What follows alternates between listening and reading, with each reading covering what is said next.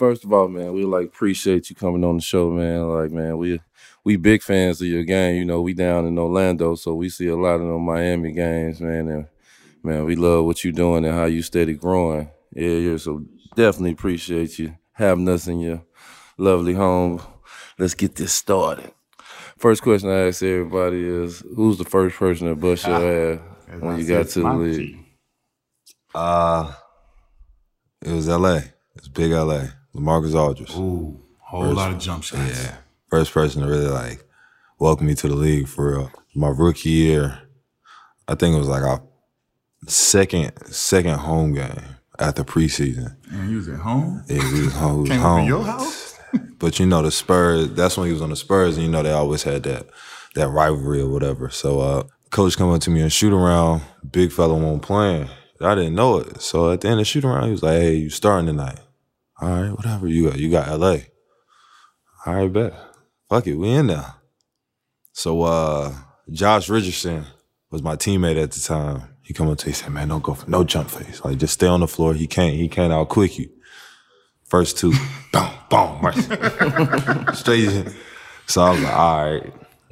I'm not gonna let him get it. So up fake, foul. So next thing you know, by the third quarter, I look up, he got like 32. And that was my third or fourth quarter? Third. He had 32 in the third, and then he ended with 40. So that was my little bust my ass. When you in the locker room, how you feel when you in the locker room? Nah, I felt bad as hell. I ain't gonna lie. This shit real. What did Jay Rich say to you after the fact, after he told you all of the good advice? Man, listen. No, he had some choice words. Him and UD just looked at me and it's just, man, you just can't do nothing about that. It's just one of those things, you just can't do nothing about that. I can see you was on one. This here young fella, that's him. It's gonna be days like this out here. It's gonna be days like this. Yo, we live on location from a secret location here in Miami. We at the palatial states of the Kid Dynamite, one Bam Adebayo. We got the All-Star, the Olympian gold medalist, Big boy contract alert. Big boy contract alert. We got the Miami Heat anchor, the new anchor of the Heat in the building, y'all. Check this out, man. We appreciate them having us in this beautiful establishment. Tap in, knuckleheads.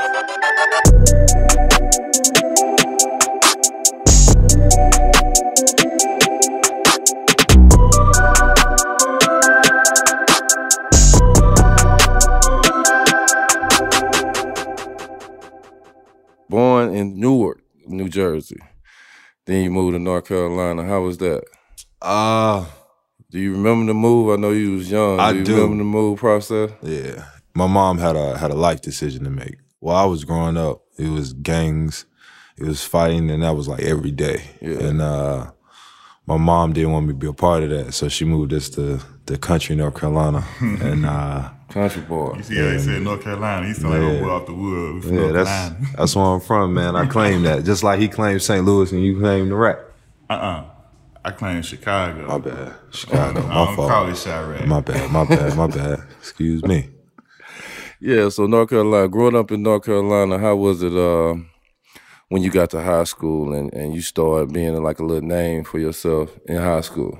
It was cool for me because a lot of people around me ain't never get that type of like exposure. Like where I'm from, it's not like a lot of dudes that's getting like true exposure like coming out of there. So like for me, it was a good way to put the city on my back. And it just felt like it was just like I was carrying that torch. Felt like it was a responsibility. Yeah, it felt like it started to become a responsibility, and it was just me hooping. Yeah. Like, you know, the fact that I could fill up a gym by just like shooting a basketball in high school, it was one of the best feelings ever. I felt like I was on top of the world. Yeah, I'm a mama's boy, so I know you a mama's boy too.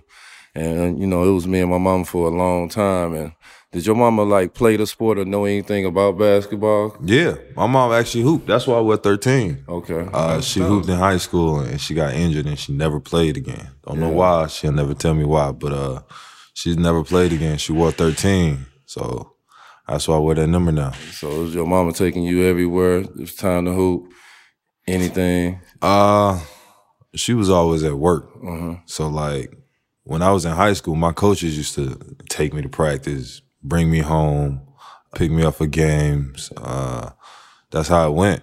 And, it's because my mom was such a good person and well-respected. Ain't nobody had no problem doing anything for her. So your mom was famous before you was famous. Basically. That's how it was. Yeah, I mean, basically. everybody knew my mama. Everybody knew my mom before me. Yeah, like that's Elta son. That's how it goes. Until I made a name for myself. Was you already hooping before you left Newark, or did you start playing ball when you got to Charlotte? When did you get introduced to the game? I ain't start hooping until 6th grade. How did that start? I was across the street at one of my cousins' house. When our old heads walk in and was like, yo, you should start playing travel ball. At that time, I didn't even care about basketball for real. It wasn't like outside. Yeah, it was just one of those things. It was like, all right, we just do it in the middle of the street. It ain't nothing to it. And he was like, no, I want you to try this travel ball team. And I got on the team and I started to really love it. I started to really buy into it, into the details, into the skill, into the competition of it. And it just took off from there. Was you always the biggest kid? Or you sprouted up late? Nah, I was always the biggest kid. You was always bigger than everybody. Yeah. So, we always get that term you clumsy. Yeah. You bigger than... Trust me, I got big feet and I was big, so stick figure. Will you say your real full name for me? Because I know what it says, but I don't know what it says. So I don't want to mess that up. Idris Adebayo. Idris. Yeah, Idris.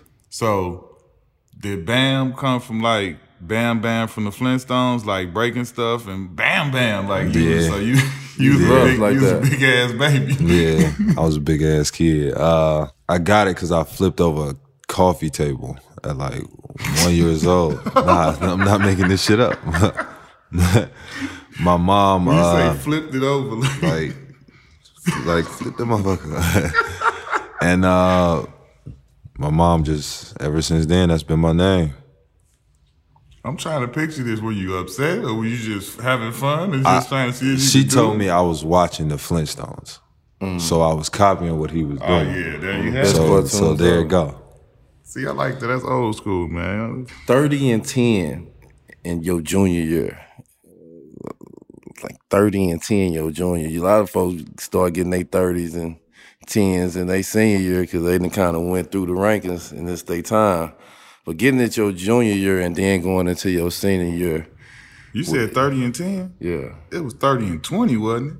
It was 30-20. See, you humble. You wasn't going to say nothing? I was going to let it ride. 30-20. Okay, you going to just let a whole 10 rebounds ride, though? I ain't letting that ride for you. I love rebound. I'm like, wait a minute. Go ahead. Well, 30-20. That's even crazy. Ridiculous. 30-20 for your junior year. And coming off your junior year, what's the mindset you have? Coming off a junior year like that and you got one more year of high school to prove yourself. And I wanted to win a state title. That was my biggest thing. And we lost in the state title game. But that was my ultimate goal in high school. First I wanted to bust motherfuckers' ass for sure. And then I wanted a chip. That's it. What's the biggest growth spurt you had and what age was it? Biggest growth spurt. In basketball and me just growing in height. Well, let me just say, how tall were you in 8th grade? I was probably 6. 6 something. 6 something, 6'4", 6'5". And it was just... Yeah, that's great. You one of them boys walking around there we gotta check his birth certificate. Nah, for real. Every time. Your class that you came out of your senior year with is one of the best class out there. They got a lot of guys in the league now, the superstars, and a lot of big contract and money getting made. I definitely say our class is, I give us top 3. Okay. Top 3 easy. That y'all can give us that. Okay. Q Rich. That ain't me to judge. I don't know. That's that's a little reach. But we gonna see. Y'all young, young, man. Y'all young. We gonna see at the end of all y'all's when this all said and done. Because a lot of the other ones see where everybody stack up. Kind of done, and they stack up real big. that 96, that LeBron them, that Jordan them, you know. Like, who are some of the guys that you've seen that didn't make it to this level? The level that you see you and Tatum and Monk and everybody else made that you thought, like, yeah, he's for sure going to be? Quay Parker. I heard that name before. Yeah. He was big in high school, Quay huh? Parker and Seven Woods. Seven Woods. Yeah. That boy had bounce. I remember him on the ball. He had some of the sickest Ball His Life mixtape. That's when I started watching that stuff. Like, he used to be all over that But thing. we was all on the same team in that year. It was me, it was Quay, it was Seven, and we had Dennis Smith Jr. Hold up, dog. That's a whole lot of bounce on one team, boy. Good Lord. I mean, y'all was winning a bunch of tournaments this summer? Was y'all number one AAU team? Yeah, come on now. Come on now.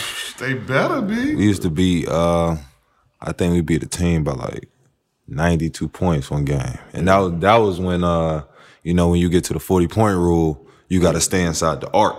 Yeah.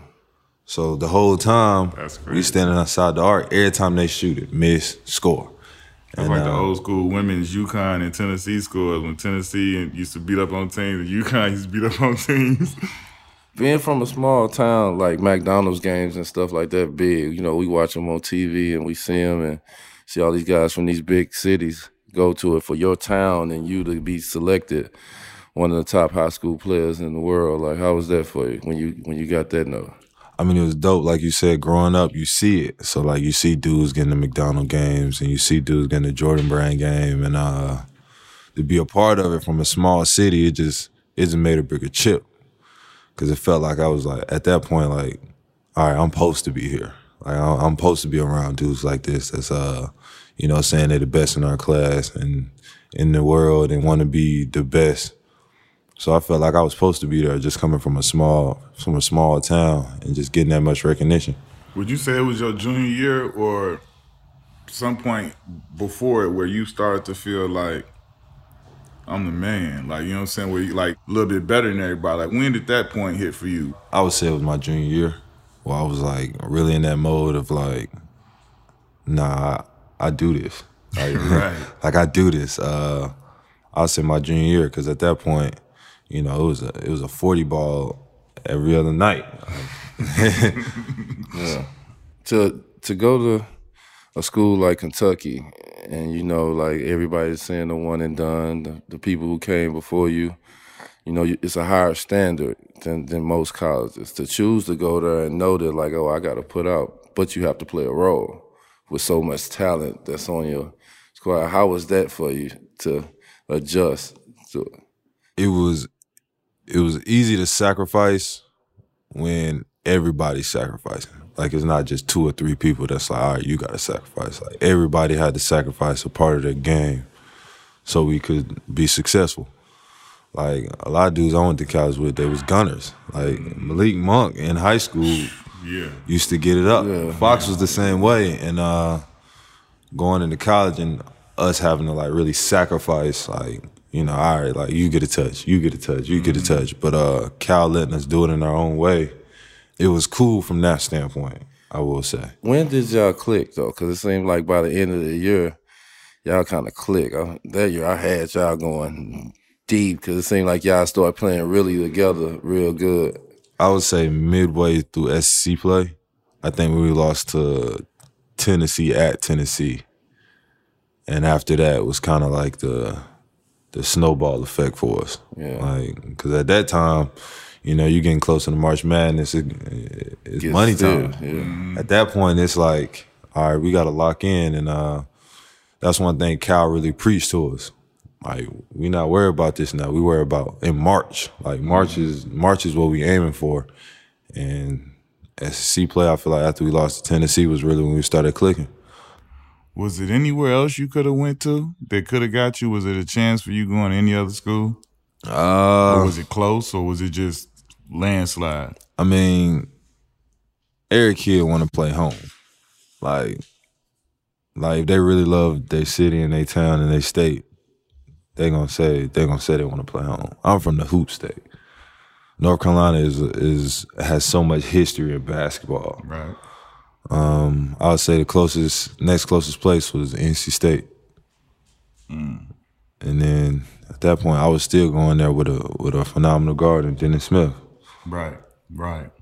How was it for you draft night, getting drafted and, having your mom and, this is a dream come true. We all watch the draft every year. How was it for you? How was your draft experience? My draft experience was, I didn't know how to feel.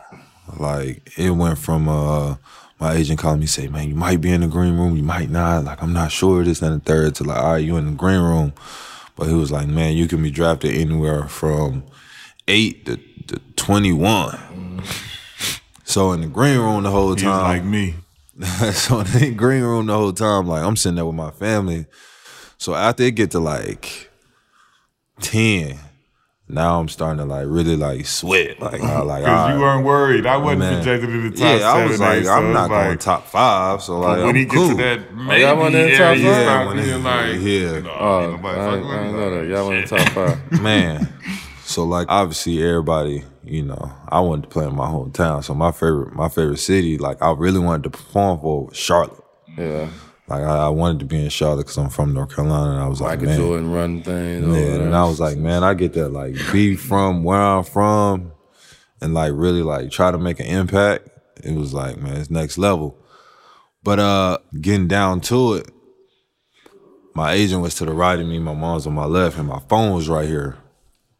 So like, the ticker going for the 14th pick is Miami. So I'm sitting there, I was like, man, I don't know if I'm going. I was like, man, it'd be cool to go to Miami, like, nice weather, like D-Wade and them. Like, I'm thinking about the whole AAA, like the history behind it, the big three and shit. And my agent looked at me and he flipped my phone. So like, I was like, oh man, I'm finna get drafted. So like Adam Silver comes out, with the 14th pick, Miami selects Bam Adebayo.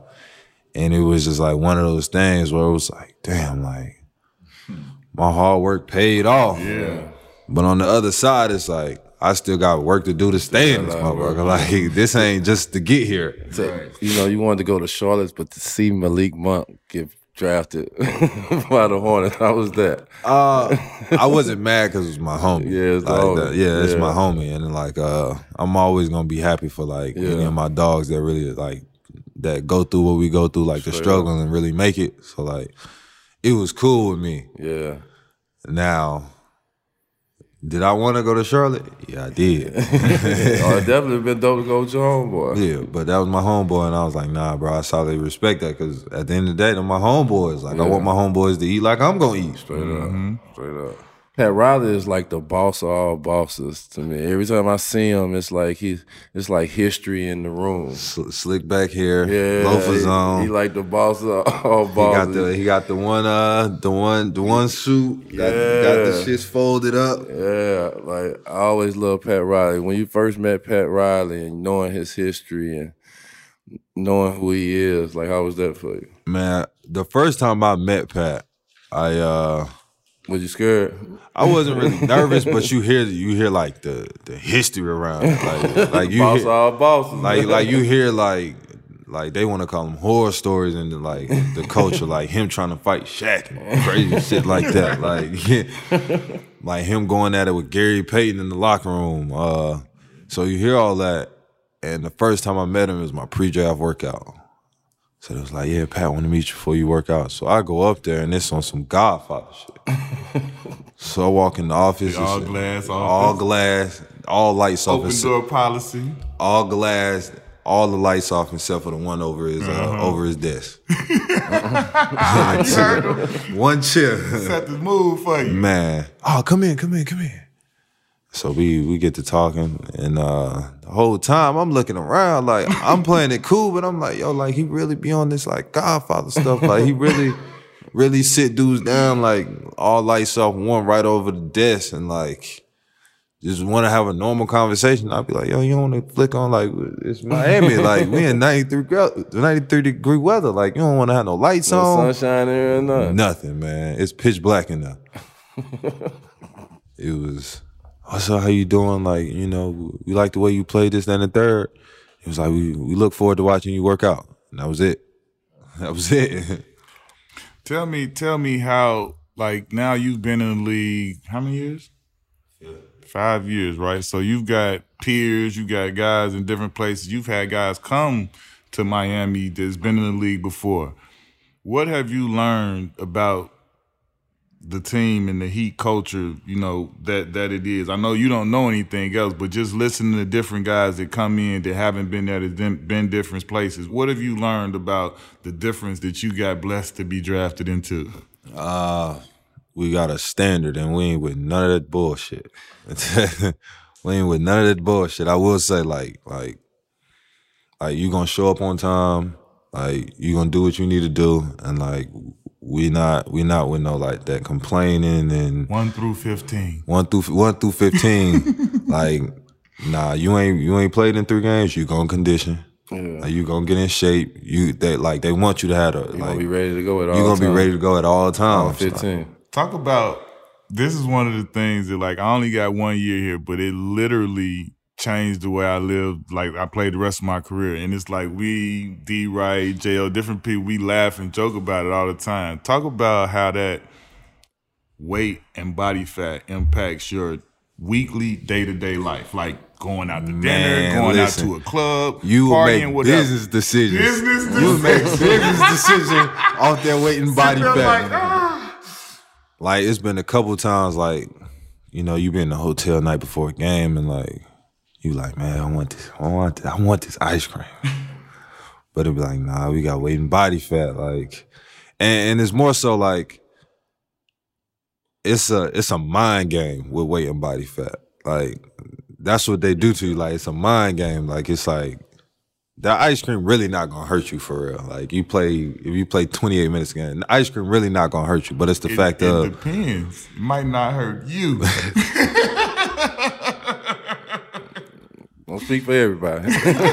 You're right. My bad. Well, the ice cream wasn't gonna hurt me, but it was still a couple days where I'd be like, man, I'm not eating that. Like, I got weight and body fat, and it's like frowned upon. For real, like, it's frowned upon in like the culture of like, your weight and body fat ain't where it's supposed to be. Like, cause we make it a competition. Like, don't nobody want to be at the bottom. This is the type of thing that, like, I never had this in my life. When I came here, I had a scale in my bathroom. Every single morning I woke up. It wasn't gonna be no surprise for me when I get to the gym. Like, when they traded for me, bro, no lie, you remember I told you, the first thing I did, they showed, look, I come to the gym. They picked me up from the airport. Come to the arena. I'm thinking, I don't know what I'm thinking. I thought I was gonna go to the hotel, whatever, get situated. Nah, straight to the arena. Come to the arena, come in the locker room, Bill. It's a great day to live. Shout out to Bill. It's a great day to live. It's a great day to live. He waiting on him. He's standing there. I don't even know who he is yet. Bill friend. He's like, all right, take off all your clothes. We gotta get on the scale. I'm like, the fuck? Like, what you mean? Like, I just got here. He like, yeah, strip down to your boxes, get on the scale. Pat wants to put weight and body fat before you even go up there to meet him. Before you even touch the court. Bruh, they don't play about it. Get up there, he got all that. He got a little sticky on his player. He got the little, he like, yeah, so this is that. He's like, yeah, we don't do that. It teaches you accountability. That's the biggest thing, like, you learn here if you get to be in it. Like, it teaches you accountability about yourself, about your health. Because once you get to the point where, like, your body fat is where it is, like, you feel like the best you felt. Like, straight up. So it's like, it's one of those things where, like, all right, you gonna hate that shit in the beginning.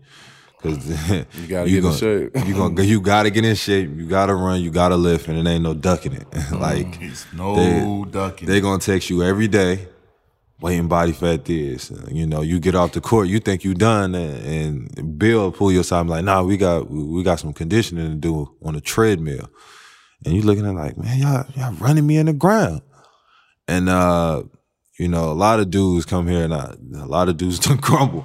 My 5 years, I've seen a lot of dudes quit. You ain't built for it, I'm telling you. If you ain't built for it, you can't be here. And one thing about it, I will say that weight and body fat will humble a lot of dudes, man. He is not lying. Like, it will humble a lot of dudes, dog. Like, once you see the sheet and like your name at the bottom, And you looking at that shit, you like, damn, like, nah, man, I can't have that. Like, we talking about being most professional, like, being in shape, this, that, and the third, and walking around, like, carrying ourselves how we carry ourselves. So, like, that weight and body fat, it holds you to a standard and accountability. And honestly, a lot of dudes take that with them. Yeah. I'm telling you. They be better. Yeah. Yeah. Let me ask you this. You sacrifice, you be the man and you have so much success, and then you play on these teams and playing the right way. It's hard to play the right way when you feel like you can do so much more, but you played the right way, and now you're in a position where you're getting all this success by playing the right way. How was that for you to, no matter what the situation was, from Kentucky, you first getting in the league, or you might feeling somebody that's in front of you that you're better than, you still stuck it out by playing the right way and not being selfish for your teammates or just for yourself? Bigger picture. That's how I had to think. I had to think bigger picture. So it was a lot of times, you know, I was in the game and I'd be like, man, like, I can do more. Yeah, I could do so much more. Like I'm looking at Spo. I used to be mad as hell in my rookie year. Like, Nostra. Yeah, like I used to be like, dog, just let me go. Like, let me hoop. But it was one of those things, like, I had to look at it from, like, his standpoint. Kid, I don't really know you like that. I don't really trust you like that for you to be out here, like, really, like, moving and grooving and, like, just doing whatever you feel. So when me and Spo was, like, really growing pains, and now we to the point where he let me go. So he don't really say nothing to me no more at this point. That was what I loved. I think that's why we hit it off the way we did. I think once Spo figures you out and he knows that you're about winning and about the team, as long as he know, cause like you know me, I'm a hothead. I always got something to say. So me and him would, like, often, like, he'll go, I go, and then as long as he knew that whatever I was doing was about the team, he didn't give a damn. He didn't hold no personal grudge or make it like some deal. And, like, I think he saw that in me. That's why we got a great relationship to this day. I talk to Spo, text him all the time, and, you know, we got a solid relationship. But I think he saw that, and that's what I always respected about him, that he was never scared to, like, get back with the shit with you, and then, like, to be able to do that and still not make it personal and that shit over with when it's over with. Like, it's a lot of coaches that still be like, man, when you get through with that, he looking at you sideways or got a problem. Like, Spo didn't give a damn, especially if it was just about what it was about. Like, he was good about that and he shot straight. I always respect that about him.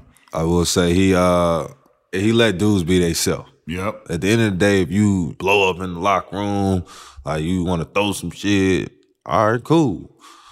As long as we win at the end of the day. like he cool with, like, dudes like, nah, coach, we ain't running that.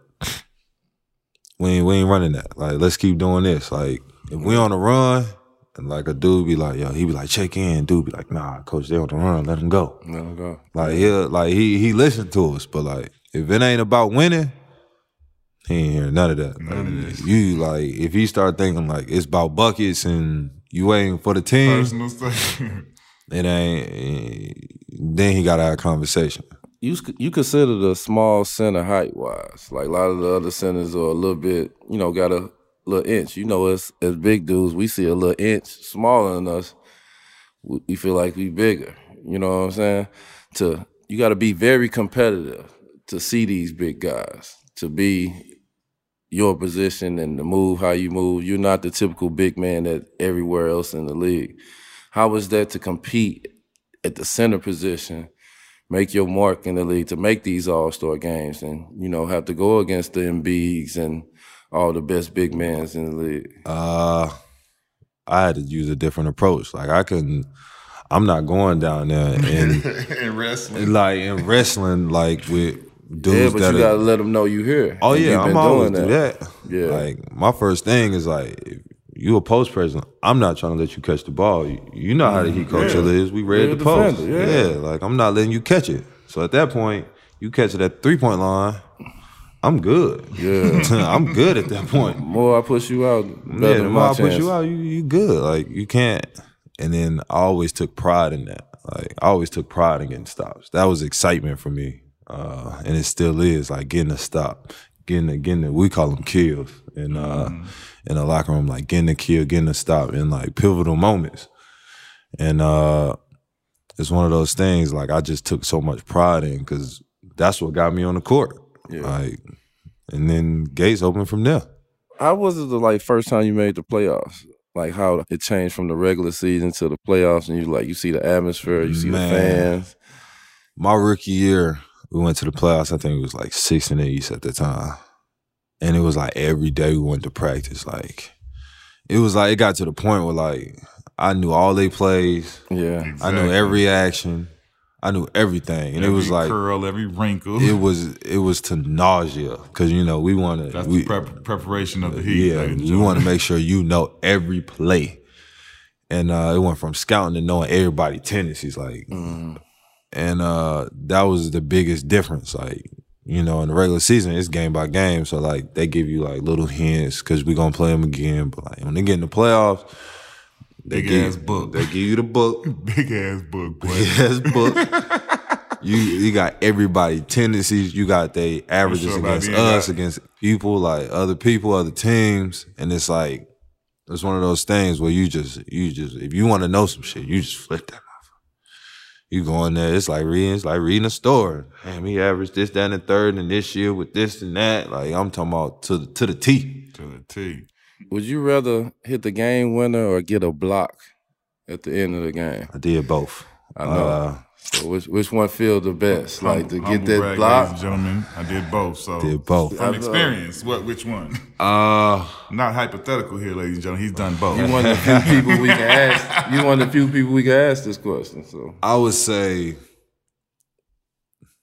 situational wise, the block was better than me. Yeah, it was more rare than me because first it was my homeboy. I was about to say, JT, look, that young Tat, I hated it had to be you, man. I was like, yo, when it happened, proceed. That's my homeboy. But on the other thing, it was like nobody expected it to happen like that. Like everybody thought he was going to dunk it, and having that moment, and it was in the playoffs. Obviously, that was the difference in it. But I'd say the block for sure. Did you find out in the bubble, like it clicked to you, like, yeah, I'm one of them in this league? Is that the year or was the year before? Or was it the bubble year that what y'all did and what y'all was able to accomplish? And it made you focus more because, what was going around, nothing but y'all and your teammates. I would say, yeah, the bubble year was really like, I was like, nah, I do this. I was in there and I was like, nah, like I'm putting up numbers, because that was my whole goal in the bubble. Like, nah, you got to put up numbers. I got a shot because I think it was fourth or fifth in the East at the time, and I was like, nah, we got a shot. So being in the bubble, I was playing well, and after the bubble, thinking about it, I was like, nah, I'm one of them. Like I'm on the scouting report. That's how I felt. I was like, I'm a big circle on the scouting report for people. Talk to me through y'all the mentality. I mean, I feel like I kind of know what it is. I talked to Malik a lot, and I talked to him right afterwards, after the bubble. But talk to me about the mentality that you guys had going into the bubble, and why you feel like it kind of worked to your advantage. We felt like a lot of dudes were like mentally tough for the bubble. And, in Miami, we preach, most professional, like hardest working, clean cut. Like we preach like that standard. Right. The bubble felt like we felt like we was conditioned for that. You know how it is in the culture. Like you get it out the mud. So that's like what we do. That's how we felt about it. It was like, man, we just getting it out the mud. And I felt like a lot of dudes, get used to having their routines at home. Like when we switched to the bubble, there was no going home for a couple months if you wanted to be there. And that was our mindset, and that brought our team closer together. Yeah, I heard y'all had like one of the smallest travel parties as far as like y'all, everybody was bringing, when it got to the point where family and different people could come in, like y'all still had the smallest contingency, like y'all really, bunkered down. It was like, this is a business trip, this whole thing. We got to sacrifice this if we want to get that. And that was what, I feel like that was one of the biggest differences with y'all team. The whole, you could see the mentality, and then, I was close to a lot of different people that were in there, and just talking to different people, they said that about you guys. And then when I talked to some people in there, I could tell that was the difference. let's talk about the GOAT. You know, one of the GOATs of Miami, UD. You know, I got a shirt on, man. You know, repping my man. Heart and soul. That's Mr. How- Miami. Yeah, that's Mr. How Miami, has man. UD been for you to be there, a long-time Heat player, know the ropes, and how has he been helping you out so far in your career, having them there? I mean, he became he's like my brother now. So we go out to dinner, we go out to eat, we kick it, talk basketball. But he done helped me so much in my career just off of advice. Yeah. Just sole advice. And going into games, hey, B, like, you know, this, that, and the third. And I try to apply it the best way I can in the game. I mean, he's just one of those dudes just put me on game, like, since I've been in the league. And that's on and off the court. Yeah, like, he one of the good ones. Yeah, he one of those dudes you genuinely want to see you win. Yeah, tell them to stop throwing him lobs when they finally put him in the game. Like, you ain't catching no more lobs out there, man. They down there try to hurt my man the other night. I throw my man a lob like that, man. Hey, No, I want you to speak on the importance of guys like UD. Like for you, like he said from day one, you coming in being a rookie, not really, you know, knowing what's going on, and then you having a guy like that that's, you know, got the experience and been through what he been through, but then he's not only helping you on the court, he's helping you off the court and just with everything you need. Like how impactful was he, you know, for you to get here, you know, one and done kid out of college, and you got somebody waiting for you here that could help you with the stuff that he was able to help you for. How impactful was that for you when you got here? And even now, he's still doing it. it still is, because when I first got here, you know, he was teaching me the game of like just trying to like how to move in the city.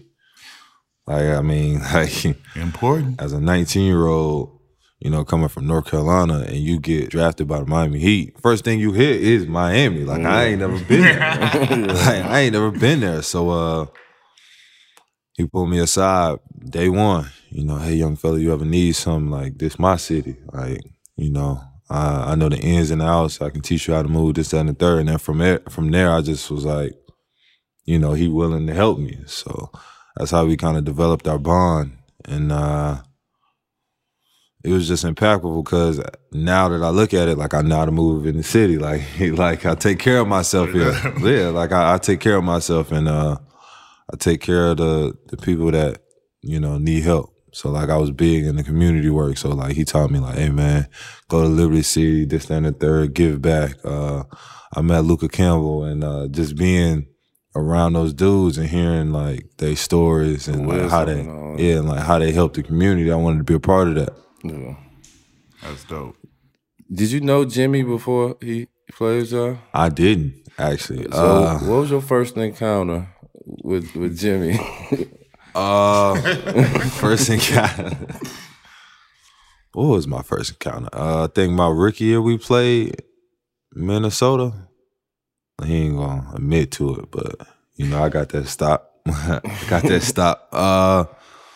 But when he first got to Miami, you know, you hear everything in the media. Yeah. Like you hear, oh, he a cancer, this, that, and the third. Like he, you know, he verbally abuses his teammates. And like, like you hearing all this, and it's like that ain't him. Yeah, like I'm not gonna judge. I'm not gonna judge a dude off of social media. First of all, like I'm gonna meet you and like, all right, then I get a feel you out from there. But when he first got here, one of the coolest dudes I've met, like in the NBA, like. Walking in, what up, man? I'm Jimmy, this, that, and the third. Like, can't sing, but you know. No, I'm not gonna go there.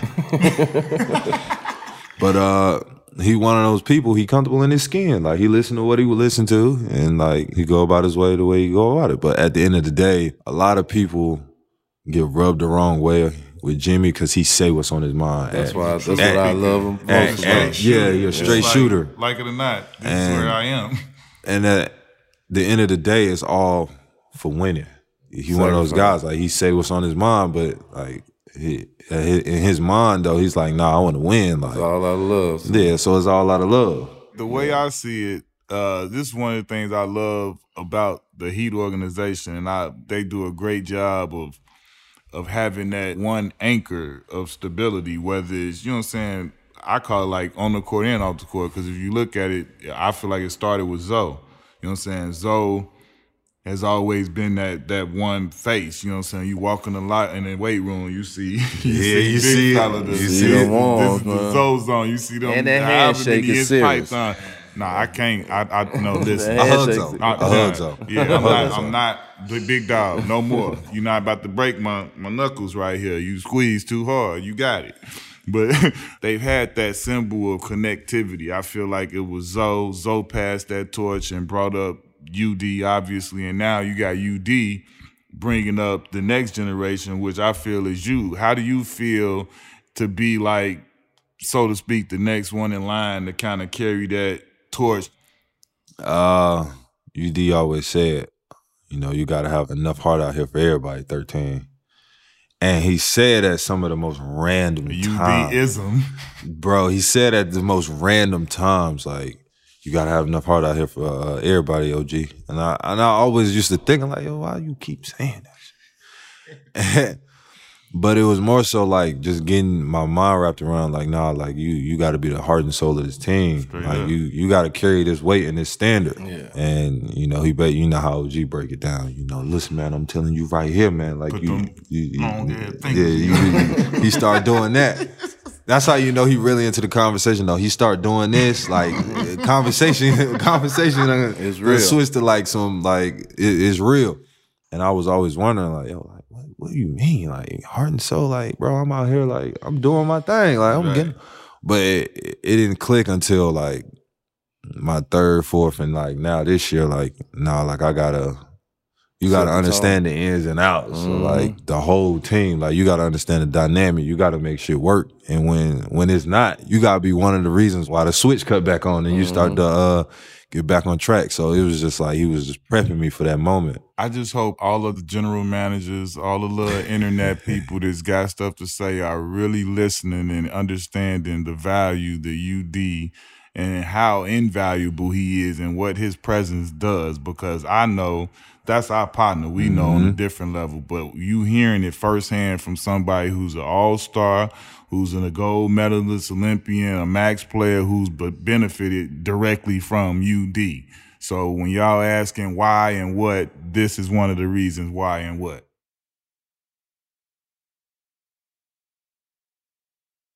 Hold on, excuse me. This is not for you. Let's talk defender talk. You know what I'm saying? Real defender talk. You know, real defenders. Like I know, he played with the Heat, and I played there. And his coach was my old coach. You ain't a real defender though. His other coaches was my teammates. He can ask. Yeah, because like they got was my teammate. They got a system to help you for defense in Miami. But we'll talk about that later. But defense talk. You average all these points, you hitting 40s in high school. You average all these points, you hitting 40 in high school. And then you get with Calipari, and it's like you got to adjust to it. But you adjust where people loving the way you play defense, loving the way you finish, and they took away how much good you can play on offense. So you get in the league, and you get a couple of years in, and now you at the point where they looking for you to play offense and looking for you to do your thing. How was that transition for you? From defense to be like, man, I can really get a few buckets outside of these dunks if y'all go to me.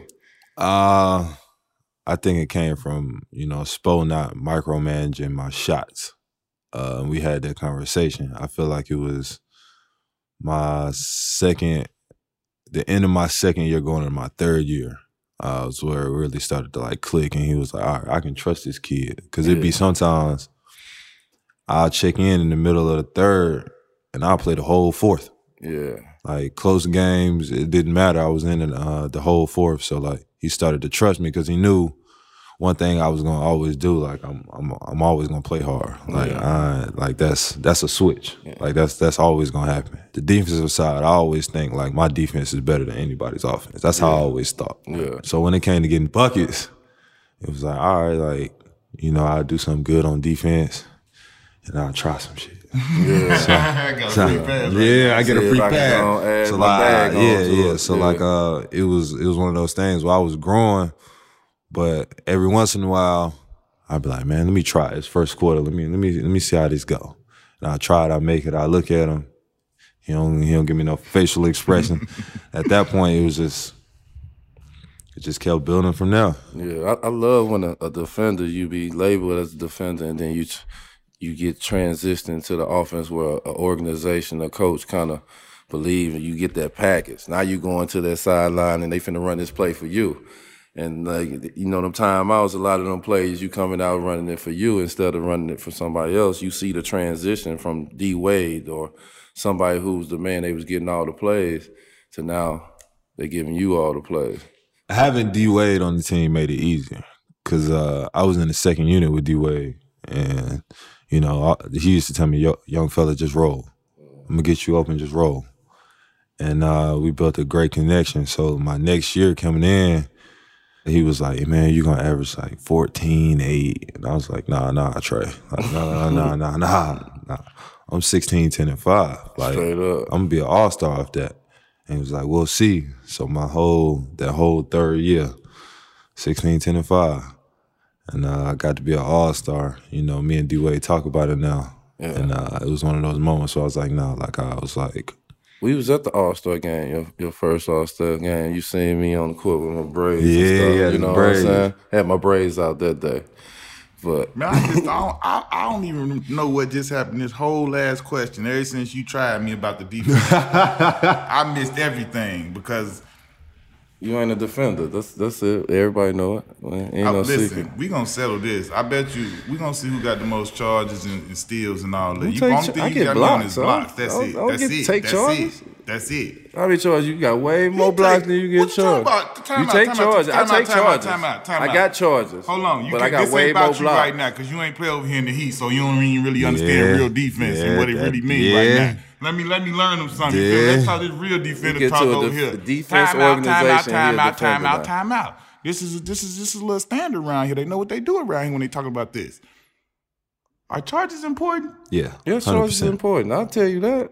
But you don't do them. You don't take them. That's because I get them on the glass. No, I'm a windshield wiper. No. I'm getting a turnover and I'm getting a foul on that play at the same time. If you hurry up and get your feet outside the circle, but I don't even got to do all that when I meet you. You ain't got to hurry up and do nothing if you playing good defense, right? Hey. He meet him up there. He meet him up top way more than he meet him down low. Listen, like, yeah, you take a charge here and there because you just in position. As an athletic guy like me and himself, you get him on the glass. Now, you short little guys that shoot threes, y'all don't really be down there with the big folks. But it's all right, that's another story. First of all, you trying to offend me. I'm not going to get highly offended like you trying to do because it's ridiculous the things you saying. It's not true. I had a question, though. You interrupt my question because you're not a defender. I didn't even get to my part. You did your whole defender talk. I didn't get to try and do my Heat thing. You tried to cut me off because you saw the point I was going to make. But go ahead. This is the immaturity I deal with on a daily basis. Daily basis. All-Star game, since you missed the All-Star game. To be in there with, you know, we all dream of making the All-Star game. Now you pick with the best of the best. Big boy game. This ain't the rookie game no more. Now the guys that you was just looking a couple of years ago, looking at going to the All-Star game, coming up, seeing it, having posters on your wall. Now you part of this whole festivity in Chicago.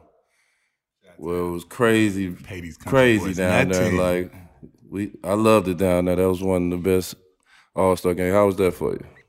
And your mom. My mom. The fact that my mom do get to be there was all the time great. But it was a lot of first time All-Stars in that All-Star game. So like even looking at it, a couple of my homeboys was All-Stars. Yeah. So like JT, I had Donovan and my teammate Jimmy. So like it was like dudes was like I knew a couple of them. And when you first get to the All-Star game, it's like, damn, like no, I'm really in the All-Star game. Right. Like it took me like a couple like lacing up my sneakers and like really like touching the flow. How was it when you walked in that locker room though and you see, I know how it be set up, all of them going around, y'all got the bags and everything, and you see Adebayo sitting there at 13 and it's like, what is that feeling like? Man, I don't know how to describe that moment. I'm like, real. Man, it was crazy. Because when you look on the TV and like they say you're an all-star, it's like, all right, like, damn, like, I like the way this feel. Like, these all-stars need to keep coming around every year. And that's how I think about it. Like, I want to be an all-star every year. Like, I want to get that feeling every year. You know, open up them doors and I see my locker and then it's all us joking about, like, our teams and what's going on. And then you get to go out there and have fun.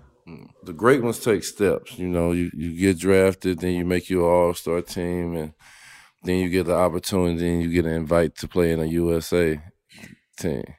And not only you playing the USA team, this is the best of the best. Now you got Durant and you playing with these guys and you started every single game from the ups and the downs. This ain't high school. This ain't under 17s no You know more. what This I'm the saying? dream team style. This the big boy. How was that to, you know, play with the USA team and, you know, be on the court with like the Durants and the Lillards and Draymond and being one of them guys that, man, you coming in, you starting. You ain't one of the guys that come off the bench. You starting every game, and y'all winning it. Yeah. You bringing it home. How was that for you? It was a dope moment because I had got cut the year before. Yeah, the year before I got cut. So in my mind, I'm feeling like I'm supposed to be on the team. Mm-hmm. So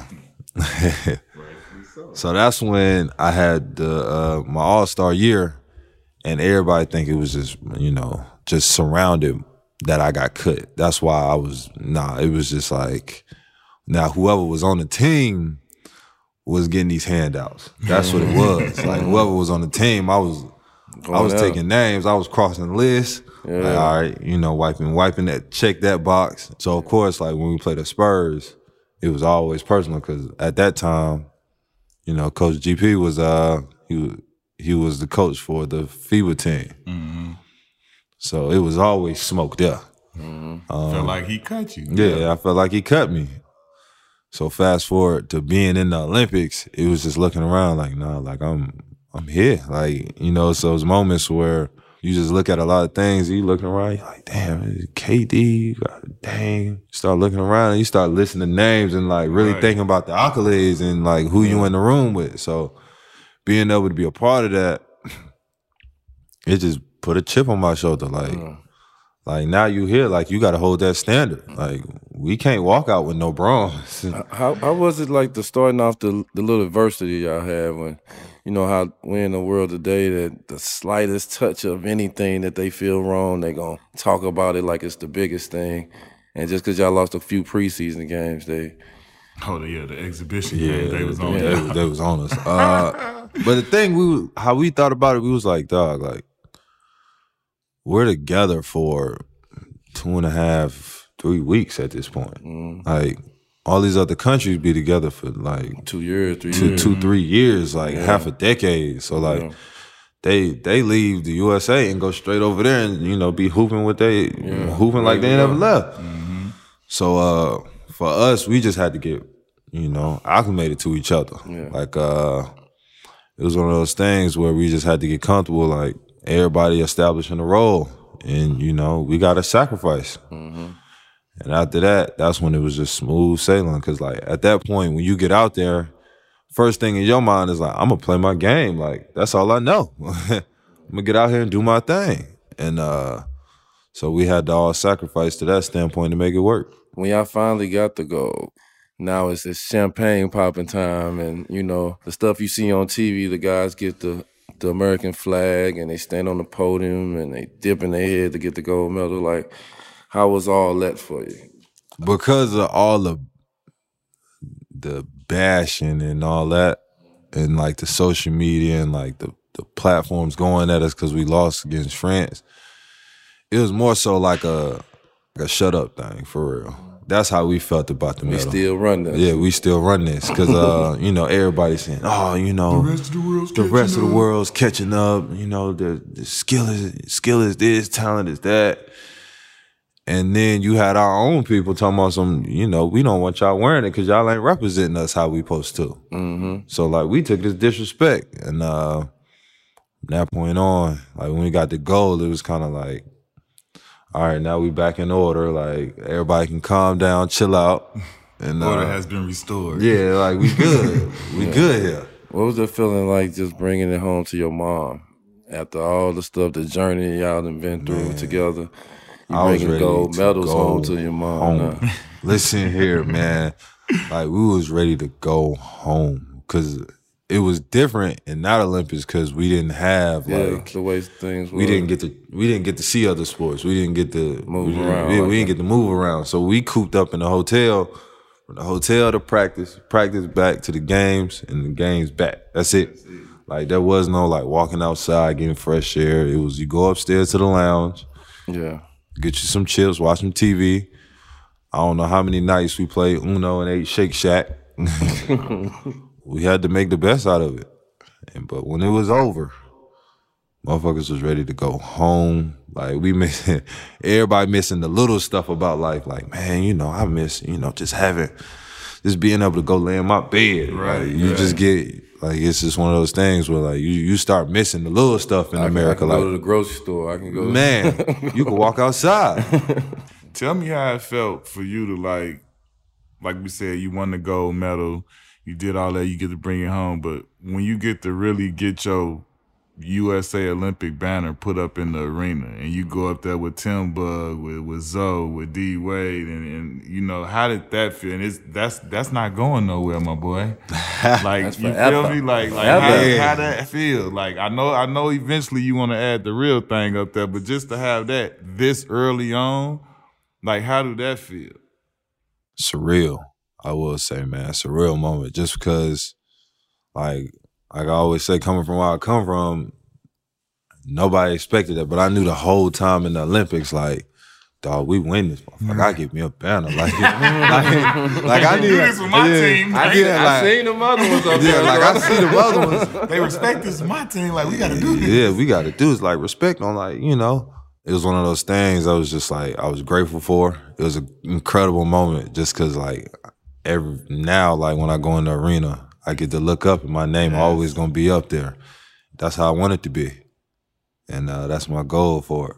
So tell me this, you won the gold medal on a big boy Dream Olympic team. You know what I'm saying? You've been an all-star. You signed a $163 million contract.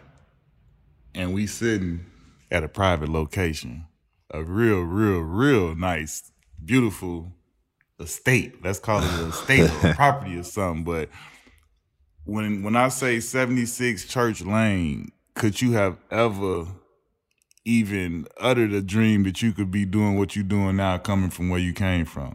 No. And what does 76 Church Lane mean to you? I couldn't because, there was no person that was like before me to look up to at that point. Like,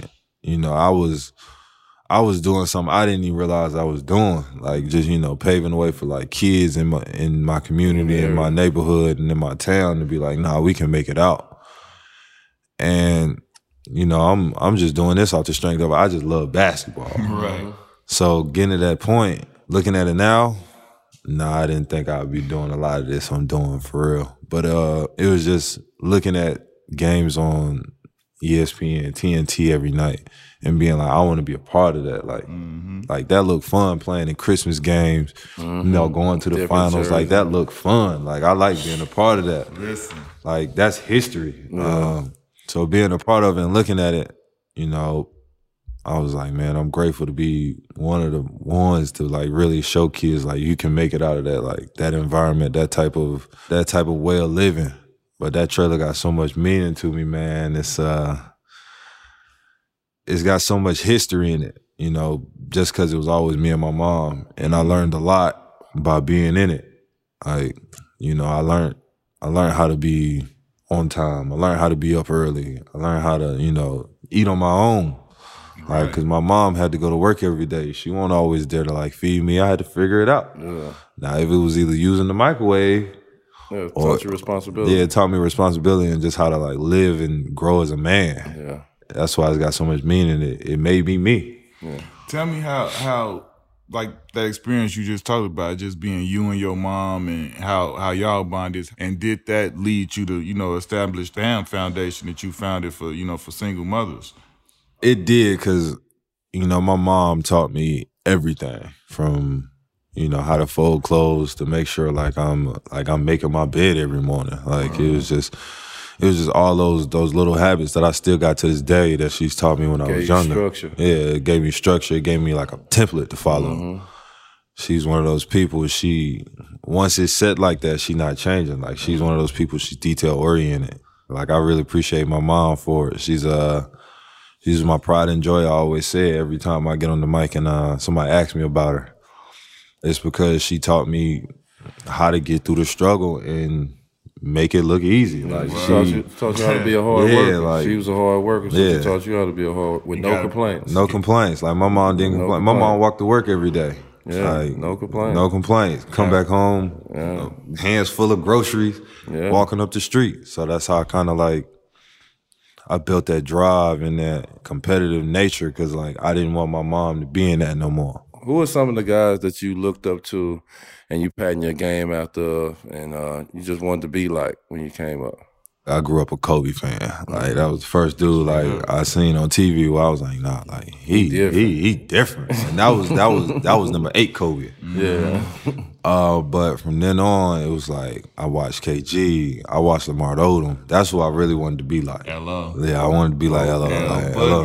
Yeah. So it was just because he was like versatile. Yeah, he was so versatile, and he had that swagger to him. Like when he like he had all that at like he had that at 6'8", 6'9". So like looking at it now, I was like, dog, like I wanted to really be like Lamar Odom.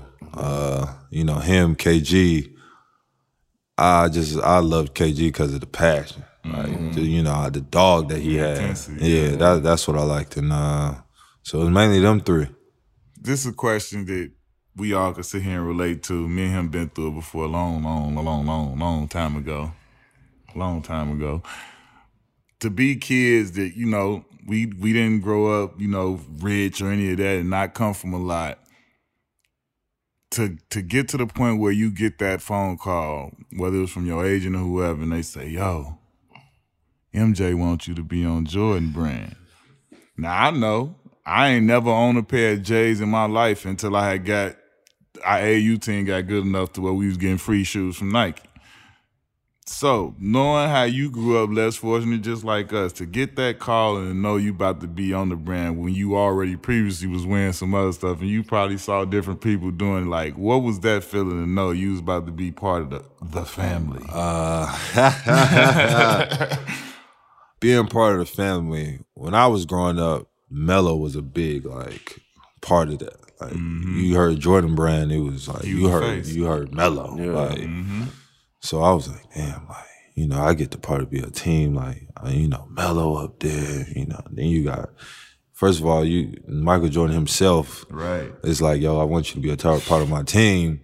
You know, you looking from like the history and shit like that. He ain't want motherfuckers on his team. He know my name. Yeah, like he know my name. Exclusive like, club. So like looking at it, it was like, nah, like it's something that like I do that he fuck with. Like, I don't know if it's the dog, like I don't know if it's the points, I don't know what it is, but you know, it's something like he just fuck with. I don't know if it's competitive nature, but being one of those people that like they want you instead of like, you know, I always want Jordan, you know, I want to be a part of Jordan. And like for him to be like, nah, like we want you to be a part of Jordan. Like it was one of those things where I was like, all right, I'm doing good shit in life. Right. Like I'm doing some good shit in life. But credible brand, you know, shout out MJ. It's a good brand for like you yourself. Yeah. Like I done got so many J's. Oh yeah, we know. We know. Tell me about that when you got your first special delivery. How overwhelmed were you? How many was it? About 15, the abundance 12? of boxes at the door, and then just the freshness that you getting up out the first box. shoe about 15, 20. Yeah, first shipment was like I give it like 25, 25, and you know coming. First of all, flavors too. But flavors like kicking it, bro. So like growing up, like. My mom didn't have enough money to like buy Jordans and stuff like that. So now it's like the fact that like she can go to like a dinner and like, you know, like Jordan sweatsuit, custom Jordan ones Draped on. in. Like Draped in. yeah, like it's just it's one of those things I could take care of my people or something like we've been trying to get our whole lives for real. Like me and my homeboys, I remember when we was younger, we used to try to order like Jordans out of like an East Bay book. East Bay book. You know the East Bay? So being able now, like You the plug. yeah, new pair of Jordans come out, like all right, like, we all getting these. Like don't even worry about Christmas. Well before the rest of the world. Yeah, don't even worry about Christmas. We good. I know what I want to go back to the All-Star game, and for you are like he said, you a big man, but like a skilled big man. I'd say, like, how is it for you to go out and should I say, how proud was Coach Octavio of you winning the skills challenge? Because that's my guy, Coach O. When I got here, I would spend 30 to 45 minutes working on your ball handle. Now, I'm not even a ball handler. You know this. Yeah, we know. Bruh, see. What? I'm agreeing with you. I ain't But you know how like all this on fire, you dripping sweat like you done did a real workout. So for you to go win the skills competition, how proud of they were you for doing that? And how proud are you for yourself? I mean, for me, it was personal because everybody bet that I was gonna come in last. Yeah, like on the bettings, it was like I was last to win. So I'm looking at it like, all right, like whatever. So I go and do, you know, they got the little like the little maze where you go through obstacle course, whatever it's called. And I only went through it twice. Like I got there, like I was in there for maybe like 15 minutes. I was talking to my homeboy, my manager. I went through it twice. I said, bro, I'm gonna win. Like this shit easy. I'm gonna win. Yeah. So the whole time I go through it, it just feel like I'm going through like the maze when I'm going through it in practice. So when we get to the championship, I say, yeah, I'm gonna win this. Like I done got loose now. Like I done got the edge off because the first one is like, man, you got the people looking at you and you out here by yourself. And the first thing everybody talk about is like the passing part. Like you gotta get it through the hole. Yeah. But once I went through it, I was like, man, I'm cool. Like I got this. It was great because Coach O, everybody called me like they was proud of me, and it was one of those moments. So I was like, nah, like yeah, I'm gonna talk my shit, like talk my shit. That's how I felt, because I was just picked last, and so I was like, man, I hope everybody who picked me to win, like I hope y'all go to Roof Chris, get you something good to eat because I'm going. I got the trophy, and I'm gonna kick back and think about what I just did. So it was one of those moments I was just proud of myself, and everybody else was proud of me too. Was that one of those times like where you go back to when you grew up? Because I remember winning. You can't talk about that. I remember winning 3-point contest at All-Star Weekend. You know what I'm saying? And when you get that little moment on the podium. I got Cheryl Miller was the person that So it was like you get to stand there. I felt like that was my little MJ moment when MJ won the dunk contest. Or if I watched Craig Hodges win a 3-point contest, that was my little joint right there. You know what I'm saying? Joint. What? They was like, I remember them. I swear, I remember them asking me. They was like, yeah, they want to know, do you want to have them keep the trophy and engrave? No. This is going with me on the plane to the house, and I'll engrave what I want to engrave on it. Thank you very much. Yeah. Like, I'm gonna do this. Nobody ain't getting this with me. Like, my sister. I'll look out full accountability. My sister has the trophy. It's like it's both of ours. She's keeping it at her house. You know what I'm saying? Who are your favorite 5 players? Like your favorite 5 of the NBA history. Who are your favorite 5 that you always like to look at? Not the best 5, but just your favorite. My favorite 5, man. I'm gonna have to say Kobe. I'm gonna have to say MJ. I gotta put Penny Hardaway in there. Like I love watching. I love watching. Let me see. And then T-Mac. I love T-Mac too, man. T-Mac was a motherfucker. Get me started on the headaches he used to give us. T-Mac. Yeah. I got one left. And then KD. KD. Man. Now, easy. that was easy for you, but the interesting thing, the thing I find interesting, it was no centers in No that big whole man. situation. No big man. Ladies and gentlemen, this was man no is big man. I this know man is that. a wing player, ladies and gentlemen. Nah, He's in camouflage. Did y'all just hear that list he gave off? It's mine. He Like, be what on type the of wing. big man give off a list like that? Man, that's You just can all. throw a Timmy or KG or nothing in there. Like, that man said, I mean, all favorite wing five. killers. Look at. I mean, That says a you lot said right favorite there. 5. That's the favorite 5 I just like. You know, just watching it from like a skill standpoint, like Straight up. hands down, like you can't do nothing with it. I know what I want to ask you, like, before we get up out of here. Mine and his, I was about to say mine, but he's yours too. Our OG, Juwan Howard.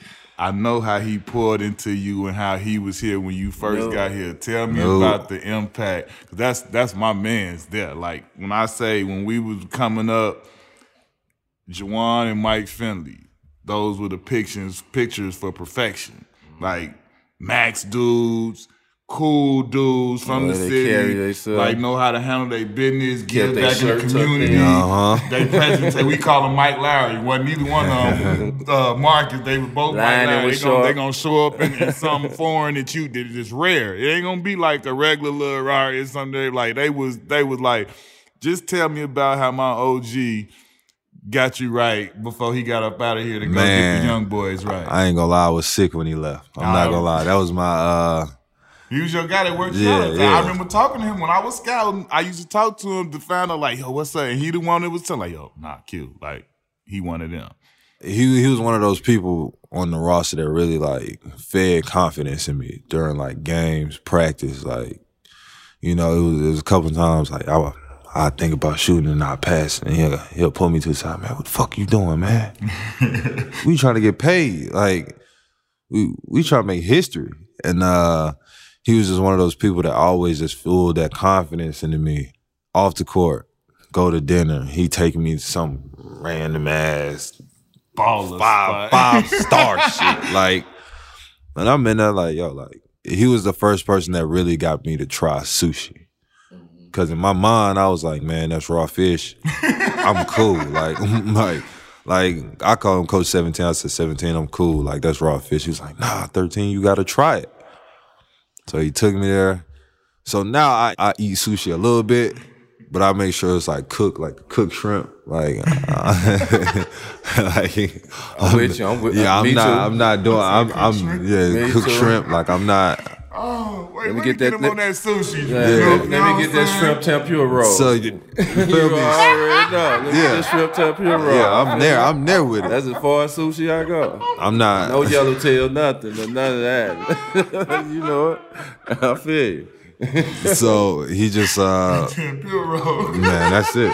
Straight up. So just being able to just be with 17 for those like 2.5 years, man, it was just he's still checking in I already know it. every once in a while, man. I call him on the phone just to hear him, man. You know, he still always say, you know, I'm from Chicago, motherfucker. Don't never forget that. Like, What'd he say?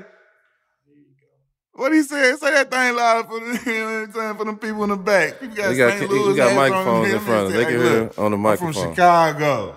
Say that then, Nuke. You know what I'm saying? They can hear it on the Juwan, big microphone.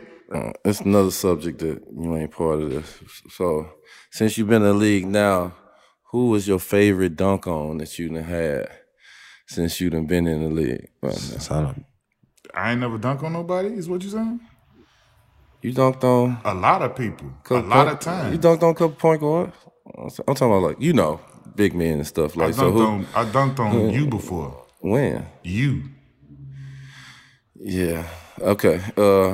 Back to the dunkers. Who you dunk on? Your favorite dunk on? favorite dunk on. I don't got a lot of bodies.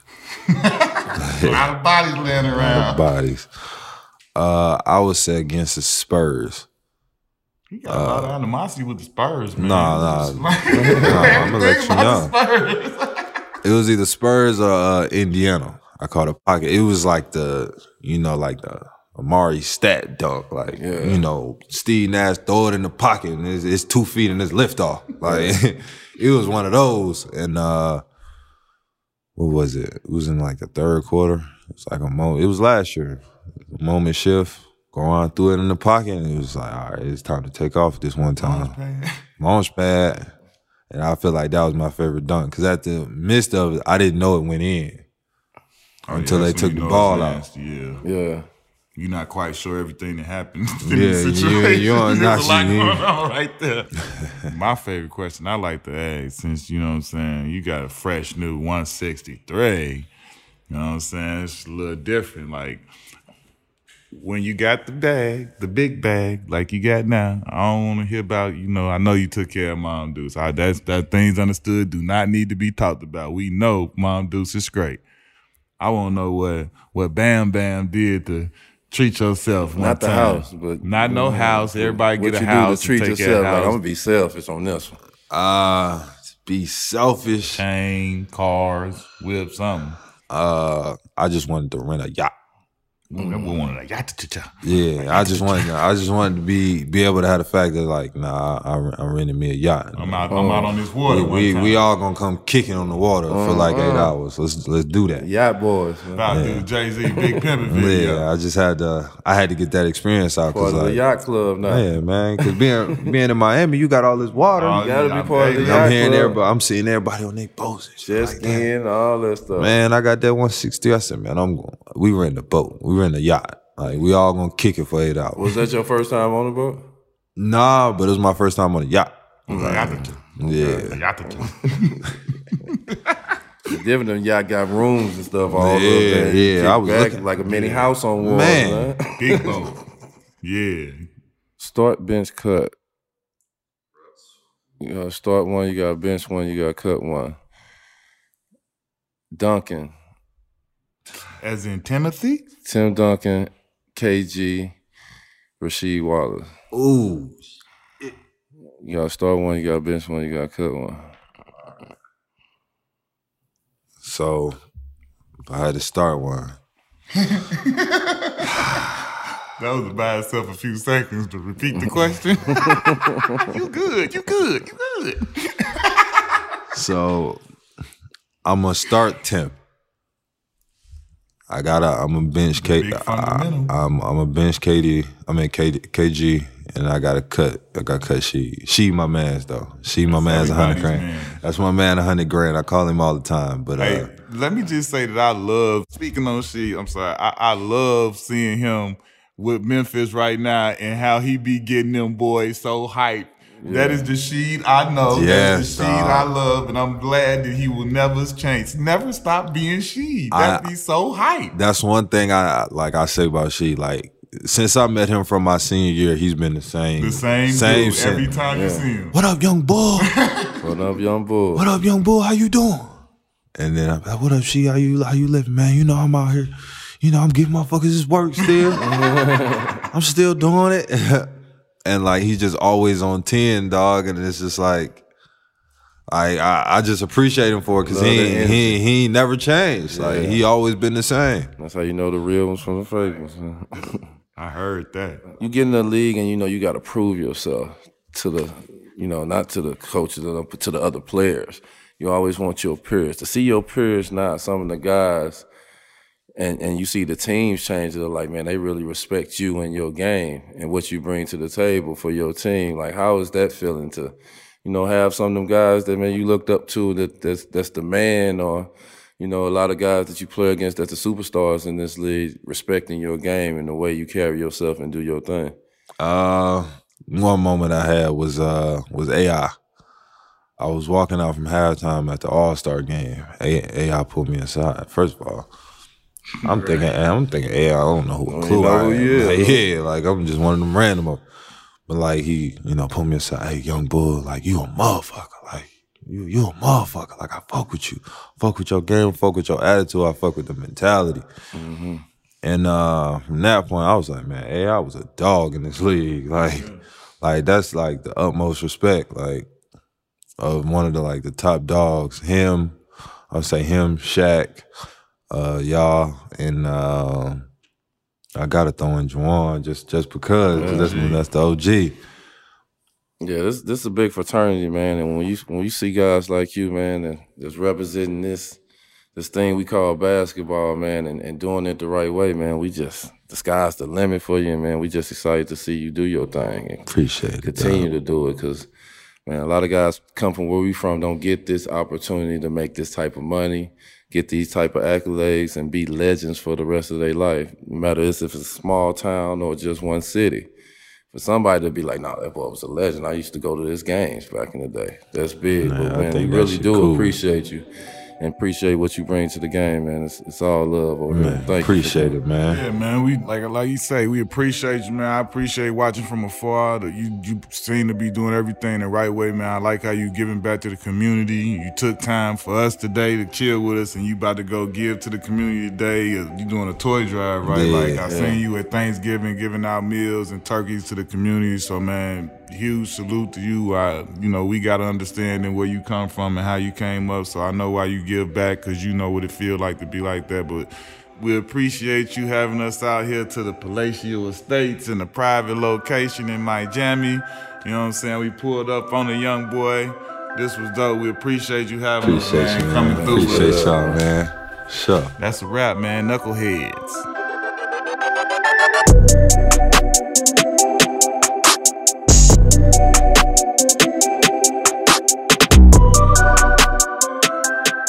All right, we want to thank y'all for your continued support of the podcast. If you enjoyed this episode, be sure to give us 2 taps by writing a review and rating 5 stars wherever you get your podcast. And make sure to hit that subscribe button so you don't miss an episode. You can also find all the episodes on the Players Tribune YouTube page. Follow us on social media at Knuckleheads Podcast and join our Knuckleheads Facebook group for exclusive content. Thanks again to all of our guests and fans. This wouldn't be possible without y'all. ThePlayersTribune.com